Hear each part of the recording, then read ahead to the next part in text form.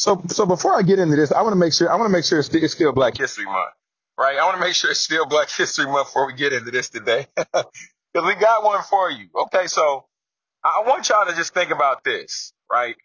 Because Dr. Martin Luther King, he wasn't an entrepreneur, he wasn't a business owner, from my understanding, but he was a minister, right? A minister, and uh, what we know about ministers from back in the day, more likely than not, was ministers weren't like paid like that. Like they had humble beginnings, and ministers, they were just seen as individuals who preached the word of God, and individuals who just didn't have big bread like that, right? Because they were, leading the church, and that was the mission, and that was that's what they did. But let's just say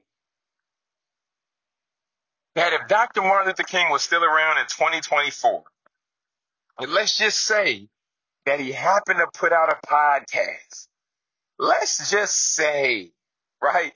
Let's just say that he remixed the I Have a Dream speech, because it's still very applicable today. We still have a lot of racism and everything like that. But let's say he remixed the I Have a Dream speech, and then he put out a second one that was even better than the one that he initially put out, the OG I Have a Dream speech. And he dropped it on a podcast. You can only imagine how many people have experienced the I Have a Dream speech the first time. But now, through modern technology, through social media, through podcasts, he can probably reach, or he could probably 100x his reach in a shorter period of time, just due to virality, social media, the news, and the way media works today. So I just want to talk with y'all really quick on just a few reasons on why Dr. Martin Luther King would have had a podcast if he was here today. The first reason is simple, folks. He would extend his reach. Dr. Martin Luther King wouldn't have had to do a Million Man March, because he could have did it from his living room.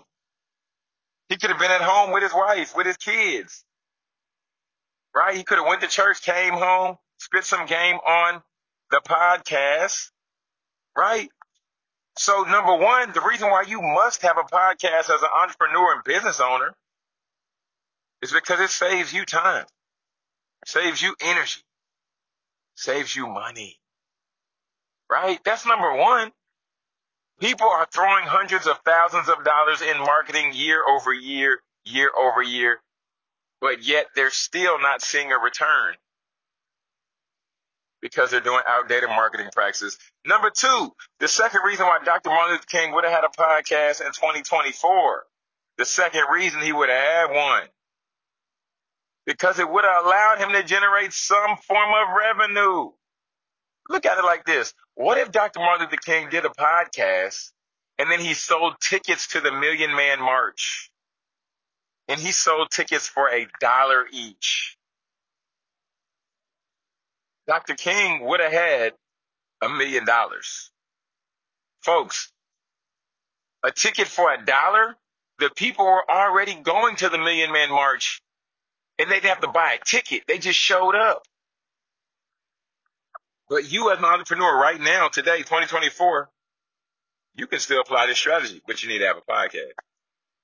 And the reason number three, Dr. Martin Luther King would have had a podcast, is because it would have helped him build his ecosystem of followers, of community members.